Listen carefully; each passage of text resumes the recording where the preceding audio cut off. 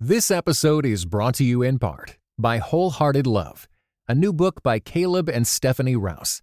Overcome the barriers that hold you back in your relationships with God and with others, and delight in feeling safe, seen, and loved with Wholehearted Love.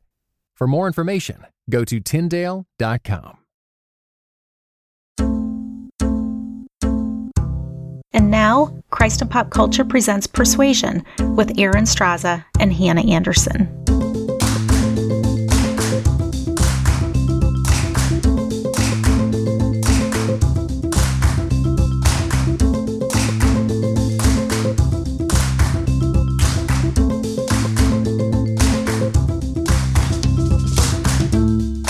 Hello, everyone.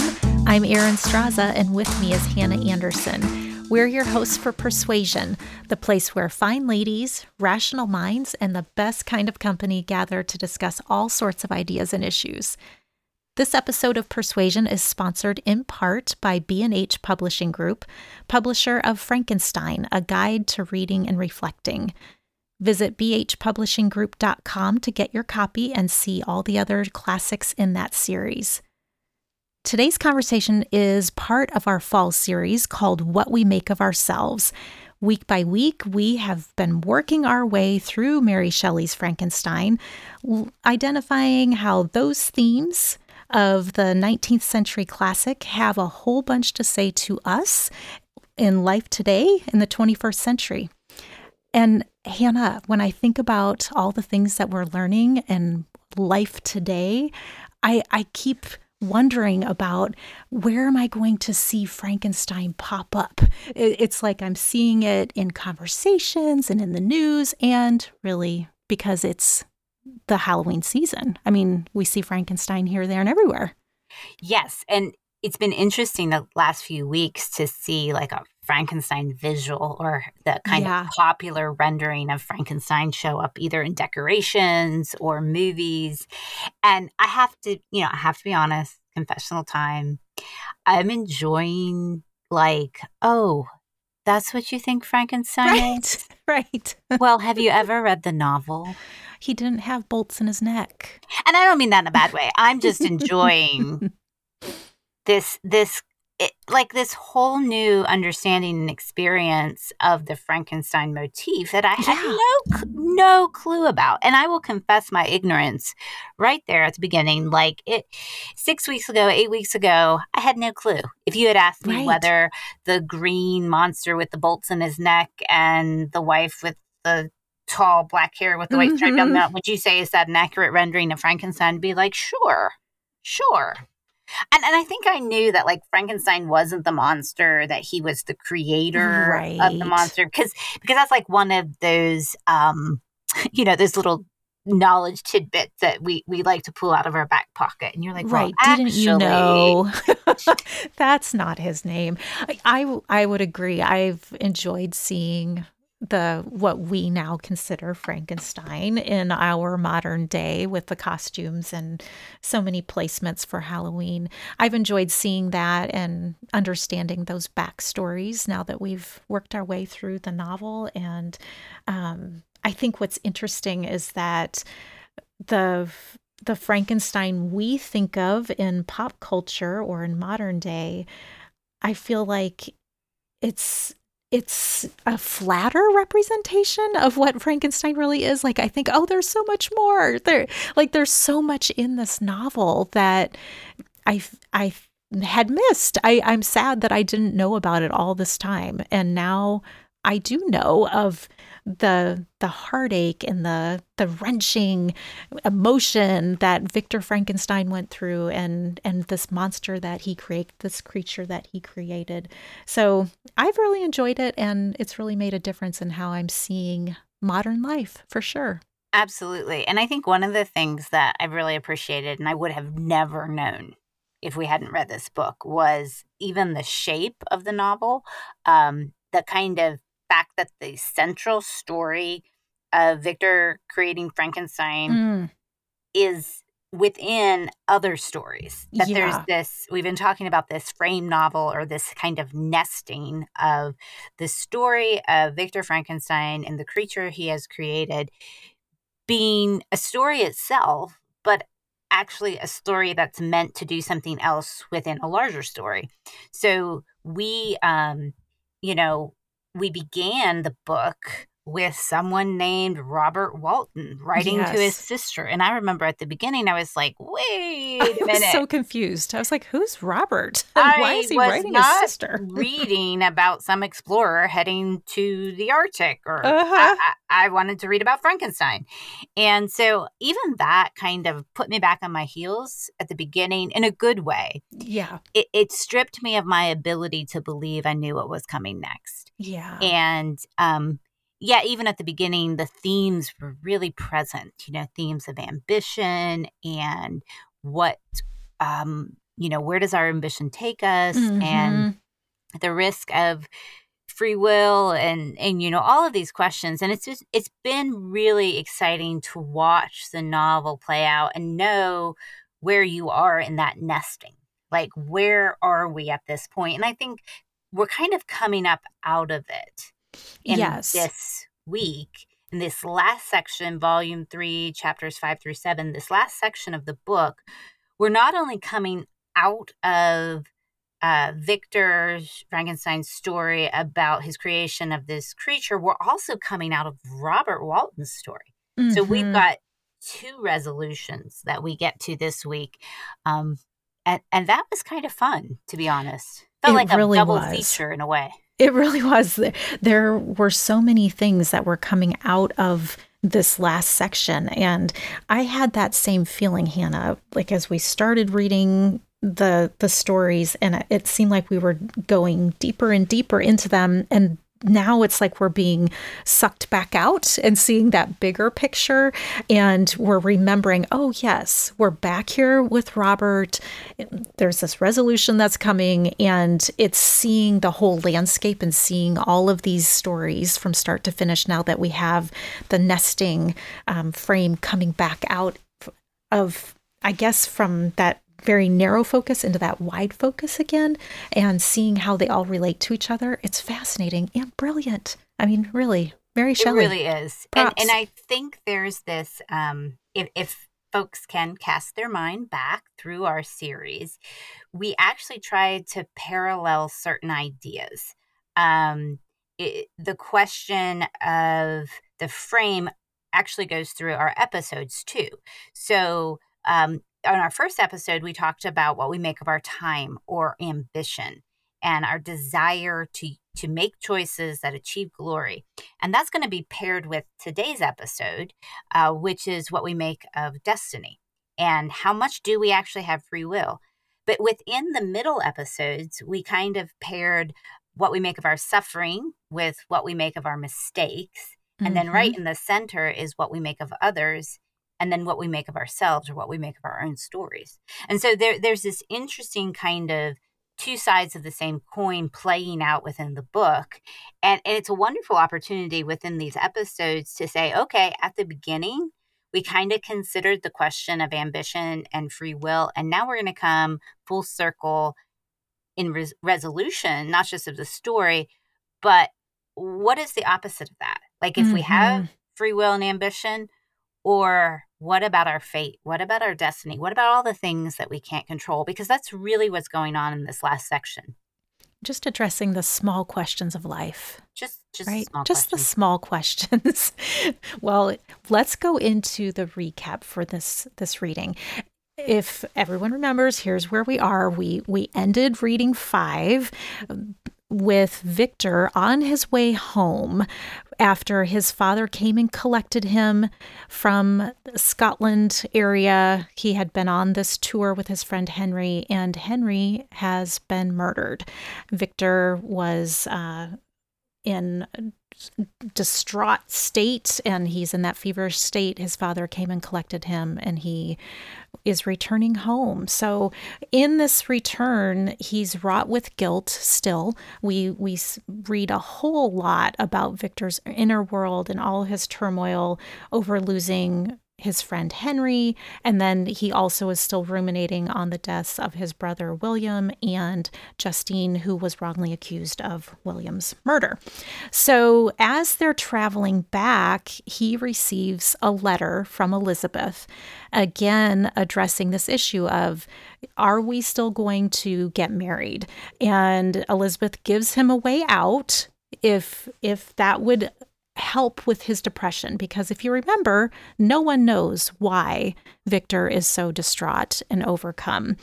So he gets this letter, he has this conversation again with his father, and he decides, yes, let's do this thing. He says, let's get married. And he is heading home in order to have this wedding, and they actually pull it off pretty quick there. Did you notice that, Hannah? It was like within 10 days or something. For waiting multiple years, it was amazing that they could find an event. Oh my goodness! In 10 days, they got it all done. What's interesting to me about this section with the marriage is that Elizabeth gives him this out, and so she's giving him choice. She's giving him free will. And Victor at this point in the novel has become so trapped in this idea of his fate or his destiny that he doesn't even entertain that question. And there's a quote that actually says, if my cousin would consent, the ceremony should take place in 10 days and thus put, as I imagine, the seal of my fate. And this idea that it's out of my hands, I'm just going to go along with things. And in some sense, the marriage had been fated for him from childhood. It was kind of the expectation. But there's also this layering of the creature kind of giving this foreboding warning. Right. That I shall be with you on your wedding night. And Victor thinks that's my fate. This creature is going to come and destroy me the day I get married. So might as well just jump on in there. Right. It is a sad way to start a marriage relationship, is with this sense of impending doom. I mean, that's not really. Woman. I guess so. I guess. May as well. Sure, might as well. And what's interesting is we see a radically different Victor than the Victor we saw at the beginning of the book, who was very consumed with his own capacity and his own ambition and his own ability to create and have this choice and will. And he's now reduced to someone who seems to be being carried along by fate. Yes, he's definitely in that vein of I guess it's going to happen anyway, so we may as well get this thing done and move it forward. That sense of impending doom and almost like no other option available is what moves them into this wedding. Although there are glimpses of joy that are written into how Victor is feeling and his approach to the day. But the wedding does happen. There is joy, but then the gloom returns after the wedding. It's the wedding day. They're moving to, they're heading to where they're going to spend their wedding night. Elizabeth is noticing that Victor is becoming more and more agitated and anxious and gloomy again. And she is then distraught, saying, okay, we had this great day. We are now married. And yet the depression, the mood is turning dark again. And that's upsetting, obviously. It's your wedding day. You're not really expecting your spouse to be overcome like this. And so she addresses this with him. And I love Victor's reply. He says, oh, peace, peace, my love. This night and all will be safe, but this night is dreadful, very dreadful. And that's not really helping. That's not setting the mood. No. And so he's letting her know, yeah, I know I'm upset, but be okay with it, because after tonight, this night is dreadful, but I think he's hoping maybe tomorrow it's going to be better. I don't know. Well, at this point, too, Victor is under the impression that the creature is coming for him. Yeah, for him. And so for some reason, he has interpreted the creature's warning, I shall be with you on your wedding night, as I'm coming for you, I'm going to kill you, or I'm going to harm you, I'm going to destroy your happiness. And so he's got this kind of in the back of his mind, and he's not exactly sure how this looming threat is going to play out, but he's pretty sure it's going to play out toward him. Yeah. And so he is distraught. They're at some sort of an inn or I don't know, some sort of a hotel sort of a thing. And so Elizabeth retires to the room, but Victor can't. He's upset. And so he is pacing the halls. He's checking the windows and doors, and a scream belts out, and he realizes, oh no, this is Elizabeth. And he runs to the room to see Elizabeth on the bed, completely mutilated and bloody and dead. And this is another one of those gory parts, Hannah, where I think, oh, this is why people call this a horror story, because it is bloody and pretty gross. Victor realizes that his wife has been murdered, and as he is frantic and looking around the room, he sees the creature in the shadows in the window, and the creature takes off, and then this becomes the rest of the night where Victor is trying to chase down the creature. But what we're left with here is that Victor was wrong. His interpretation was wrong. And now Elizabeth is also dead. And this played out in my head as I was reading it, where he's pacing the hall, he hears the scream, and I have this moment where he pauses and he looks at the camera and he's like, I think I've made a terrible mistake. Yes. This was a terrible mistake. and while I was reading, and he kept, saying, oh, this is going to be about me. Oh, my wedding night. Oh, it's going to be so horrible. I was like, oh no, my dude, it is not about you. No. Literary irony here. Please read. Yes. Please just project forward. You killed the creature's wife. Ergo, what do we do? Fill in the blank. So it was a little infuriating to me as I was reading that he was completely oblivious to the fact of where the plot was going. Yes. So when we hear Elizabeth scream, I'm like, yeah, I could have told you that. Could have told you that was coming. But I did feel bad for Elizabeth. Oh, it's terrible. It's just so terrible. And Victor then turns frantic, obviously, and another beloved person has died by this creature's hand, and more loss. And now he's on the hunt trying to find the creature. I think it was even the very next morning, after searching all night, he realizes he's not going to be able to find him right then and there. So the next morning, Victor returns home, lets his father know that Elizabeth has now also been murdered. And his father becomes so upset, he collapses, and within a few days, he also dies. So Victor is left with all this loss, and this is really setting him on this course of revenge and vengeance. He now realizes the one thing he needs to do is to track down this creature and put an end to it.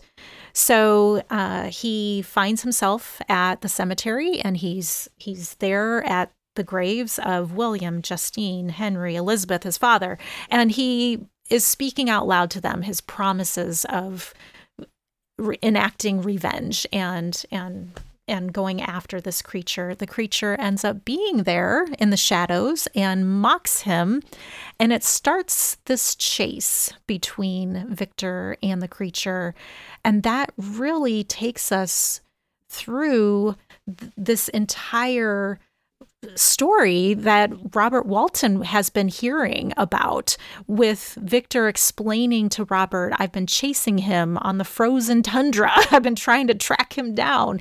And the whole time that Victor is trying to chase down the creature is toying with him and leaving him clues and leaving him food and basically creating a trail for Victor to follow. And the two of them are just chasing back and forth until Victor then meets up with Robert. And this is where the story kind of comes up for air, and we realize, okay, now we're all together again in current time. Right. It's that nesting where we've come up for air. And what's interesting about this is both Walton and Victor are kind of in parallel circumstances, although Walton is at the beginning of his journey and his process. Mm-hmm. Both Victor and Walton start out their stories with a high level of ambition and seeking glory and this free will and this self-reliance, and they're going to accomplish these great things. Well, at this point, we see Victor at the end of his story, having had that drive for ambition completely ruin his life. Mm-hmm. And he is now trapped in what he deems his fate, his destiny. He has to seek out this creature and kill him, that there's nothing else he can do, and this will take all of his life to do it, and he will do it. But we also see Walton parallel to him at a very different point. Walton is on board his ship, still trying to go to the Arctic, but he's become encased in ice. Mm-hmm. And his crew are like, yeah, we're done. We don't want to keep going. And so there's this tension of Walton of, I'm hearing Victor's story, and I'm still in the middle of it. We know this creature is out there. Victor is still bent on it, reaching this creature and destroying him. And yet I've got to make this choice. Do I keep going toward the Arctic, or do I go back home? And so it's interesting to see these stories come together. And now, as you said, they're being played out in the same time, although the characters are at different points of their personal journey. When we see the conclusion of this story where Victor and Walton are having these conversations, Victor is still very ill. I don't know if everyone's remembering this from the nesting portion, but Victor had come on board Walton's ship and was so sick, but was telling this story, his story and the creature story, even though he was falling into feverish states. And by this point, Victor is just very, very sick, and Walton can tell that things are nearing the end.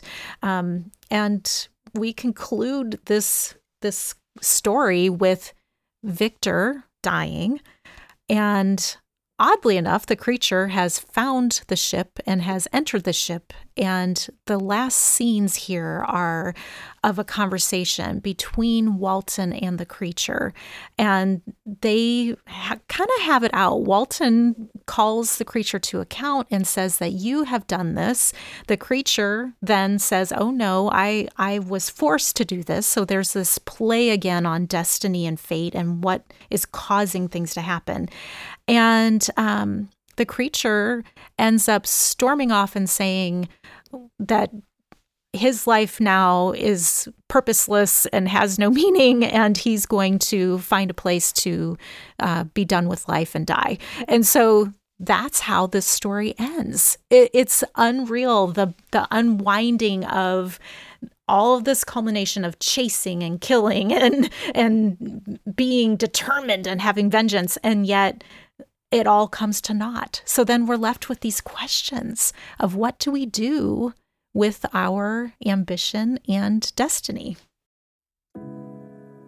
This episode is brought to you in part by Beyond Ordinary Women Ministries, which prepares Christian women for leadership. At BOW, we believe that every woman is a leader because she influences someone. So, whom do you influence? Do you mentor a woman? Serve in the workplace? Or do you lead a small group, teach the Bible, or even lead an entire ministry? No matter who or how many you influence, our free online resources will help equip you. Our videos, podcast episodes, and articles from experienced women leaders will encourage you and perfect your leadership skills. They offer wisdom for dealing with ministry pitfalls, current biblical issues, health for your own soul, and insights for shepherding others well. In addition, BOW offers Bible studies designed to connect women of multiple generations. They provide a challenge to both women new to the Bible and those wanting to dig deeper. Be our guest and browse all of our free resources and low-cost Bible studies at beyondordinarywomen.org. You know, what struck me within this resolution section, tying up the story of Victor and the creature and Walton and his journey, is that both Victor and his creature end up dying. Mm-hmm. And they almost see it as there was no other way this story could end. Yeah. That this was my purpose, this was my destiny, this is what just has to happen. But Walton actually takes a level of agency and determines to do what his crew is asking him. And his crew is asking him to return home. And he says, okay, I've got to do it. You know, I can't be the one to make these people push through. They don't want to do it. So we're going to turn back. And so Walton denies the ambition that led to Victor and the creature's death, ultimately, and all of this suffering. And there's this fascinating moment between Walton and Victor that I think kind of summarizes the tension, where Victor is on his deathbed. Walton is telling him that they're turning back. And Victor says, "You may give up your purpose, but mine is assigned to me by heaven, and I dare not." And what Victor is saying is, sure, go back if you want to. You can turn away from what you've been destined to do, but I won't. I have been assigned this thing. I will do it. But the irony of that statement is Victor won't be able to do it because he's going to die, and he's not going to be able to enact the thing that he says he has been destined to. And then that makes you question, were you really destined to it? Like that's really the trouble. I think the passion with which he was so certain that this is what his life must be, there was no way it was going to be that. And yet he refused to turn. And that's really, I think, the question that comes up, the things that we are so committed to and so determined that this must be the way that it is. If it's to your own demise, how is it is that the fate then? Is that the destiny? Is that you are going to kill yourself trying? Or is it a self-fulfilling prophecy? Yes. Like, have you so entrenched yourself in a certain way that you're like, I will go down with this, and therefore that will have been what was supposed to happen. Yeah. And I think what Walton's choice shows us is, no, you still have a level of agency even in your ambition. That your ambition can't be greater than your ability to make decisions within it.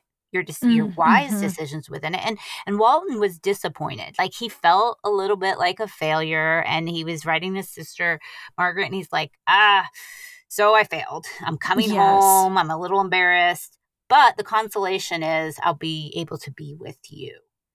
And so Robert's like, I will be alive and be with my people. And the contrast is that Victor is dead and his people are dead. Right. Because he got locked into ambition, which he then began to read as fate and destiny. And he gave up the ability to make any other choices than the ones he was making.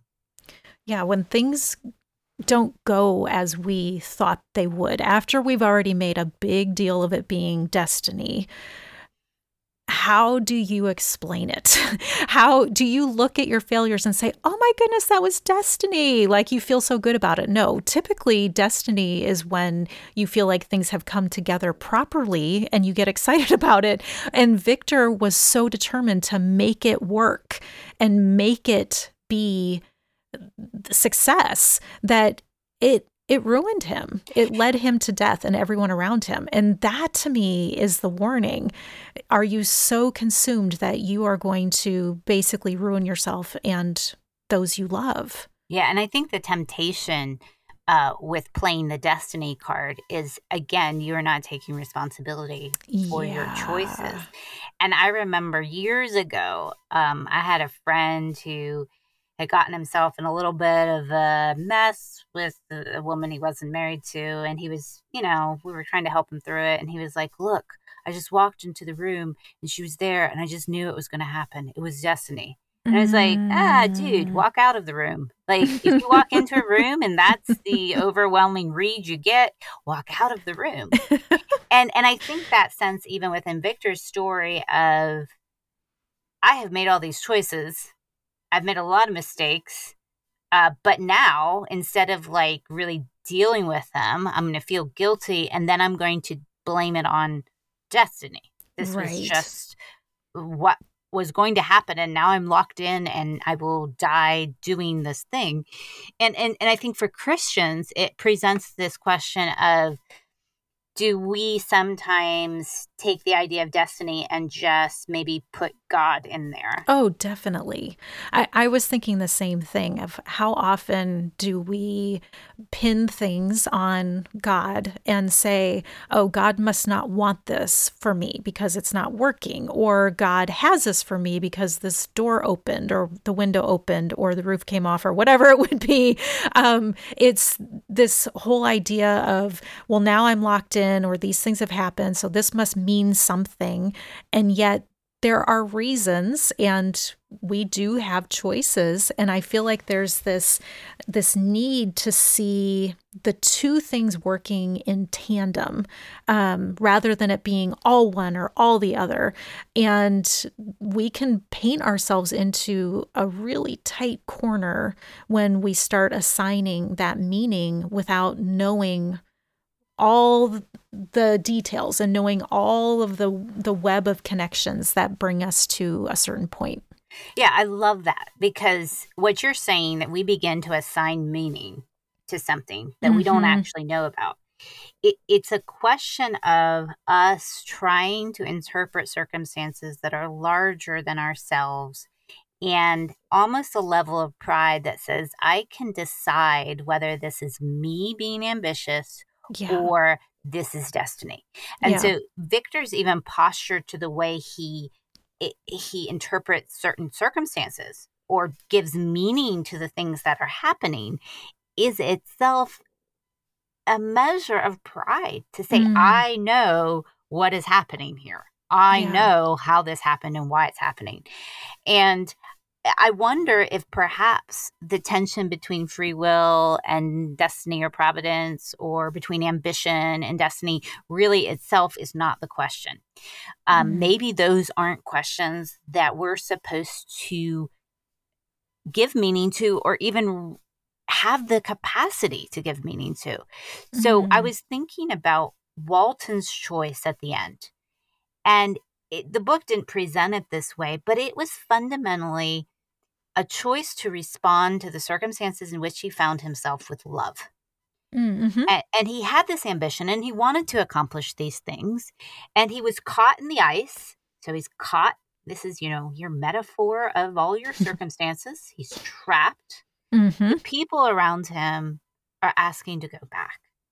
And at the end of the day, he doesn't make his decision in light of, do I have free will or is this my destiny? He doesn't center his own sense of either agency or destiny. What he centers is, I need to love my crew well, and I need to turn back because of them. And I wonder if there's just a whole lot of things that happen in our lives that we're not supposed to wonder, is this me acting out of agency? Is this my destiny? And maybe what we're called to is just to respond to our life and our circumstances with love. That is so helpful, because if we take this situation of the ship caught in ice, here is how I have felt, and here are how I've heard conversations from others when they are in similar situations. Your ship is caught in ice, and the question becomes, am I stuck here so that I learn perseverance and I just need to keep moving forward because God has me here and it means this? Or is it that I'm stuck here because of, let's say, sin or bad decisions, and therefore I need to make the best of it because it's my own fault? Or if God will break the ice, is that the sign that I should turn back and he's rescued me? Like, you can make yourself absolutely completely unhinged because you're trying to sort out, what does all this mean? Whereas I like what you're proposing, Hannah. What is the loving course of action here? And do that in that moment. And I think that alleviates a lot of the internal turmoil and suffering that comes with just living life, because we're going to be stuck in the ice plenty in our lives, and we've got to learn how to sort that out. And I want to make, this caveat as well, that the loving response isn't necessarily the response that just does what other people want. Like, sure. The loving response might be that you push forward in your vocation or your calling because you need to better yourself and you need to serve the church in a certain way or serve your people in a certain way, that your service to them means that you would serve them better if you develop yourself in a certain way. But that's very different than saying, I'm going to develop myself in a certain way for glory, or I'm going to accomplish certain things for glory, versus I'm going to commit myself to science and I'm going to learn things and I'm going to be good at what I do. And then I'm going to use that to serve other people. So I don't want to give the impression that the idea that love compels our actions means that we just become dependent on what everybody else wants and we lack agency in that respect. Yeah, that's a good call. But the point is, whatever choices we're making, I don't think that the fundamental questions revolve around our free will, our destiny. I think it revolves around where has God placed us and how do we love well. I think you're right. And I feel like that's a really good note to wrap up this part of our discussion. We've worked all the way through Frankenstein, all the sections. We've talked it all out, but we still have one last episode. We have a finale on the books. So exciting. Not done yet. We are not done yet. Stick with us. We've got one great episode left where we get to make sense of it all with a guest. Yes, we are so thrilled to prep you ahead of time. We have a guest on the books. Karen Swallow Prior will be joining us for the finale, and we so look forward to discussing some of these themes with her and getting insight, because she's the one who paired up her professional notes and teaching of Frankenstein to create that reading guide for the B&H Publishing Group edition. So we're so excited. Hope you'll join us again next week. And in the meantime, you can always find us on Twitter at PersuasionCIPC or in the Christ and Pop Culture Members Forum, and bring us your hot takes on destiny and ambition and agency and providence and free will and all of these wonderful things, because it's not like we don't talk about that enough, right? That's right. That's right. Well, we want to give a shout out to Jonathan Clausen. He's our producer, and he produces all the shows in the Christ and Pop Culture Podcast Network. You can find all those shows at christandpopculture.com or search for them at iTunes. Thanks so much to all of you for listening to Persuasion, and we will catch you next time. You have been listening to Persuasion with Aaron Straza and Hannah Anderson, an official production of the Christ and Pop Culture Podcast Network. Please rate and review the show in iTunes and check out our other shows at christandpopculture.com/network. Theme music by Maiden Name.